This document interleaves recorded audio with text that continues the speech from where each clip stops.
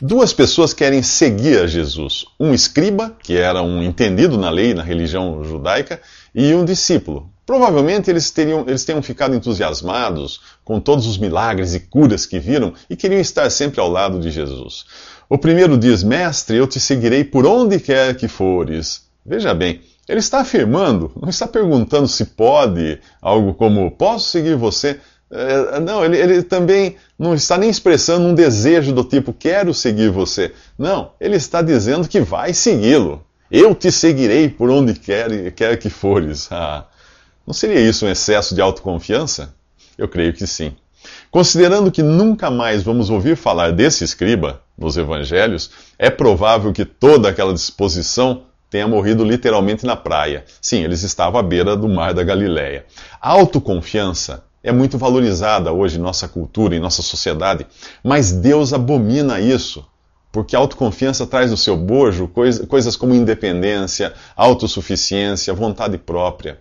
No capítulo 15 do Evangelho de João, Jesus diz: sem mim vocês não podem fazer coisa alguma. E o apóstolo Paulo acrescenta: é Deus quem opera em vocês, tanto o querer quanto o realizar. Portanto, nas coisas de Deus, tudo que começa com auto, A-U-T-O, está fora, não tem nada a ver. Autoconfiança, autodeterminação, autoajuda, autossuficiência, por aí vai. Jesus mostra ao escriba que ele não tem ideia do que está pedindo. Seguir a Jesus é despachar a bagagem para o céu e viver aqui na expectativa do embarque.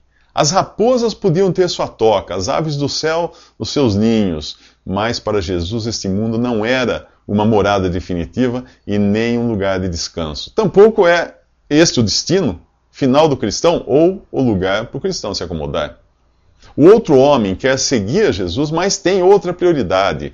Deixa-me ir primeiro sepultar meu pai. O seu problema estava na prioridade, na palavra primeiro. Jesus pede que o discípulo o siga e que deixe os mortos sepultarem os mortos. Além da lição sobre prioridades, ele ensinou a ele outra coisa. Neste mundo há duas classes de pessoas: as que estão ocupadas com aquele que dá a vida e aquelas que se ocupam com as coisas mortas. Qual daqueles dois homens é você? O escriba autoconfiante que espera uma vida fácil seguindo a Jesus, ou é o homem cuja prioridade era outra e não Jesus?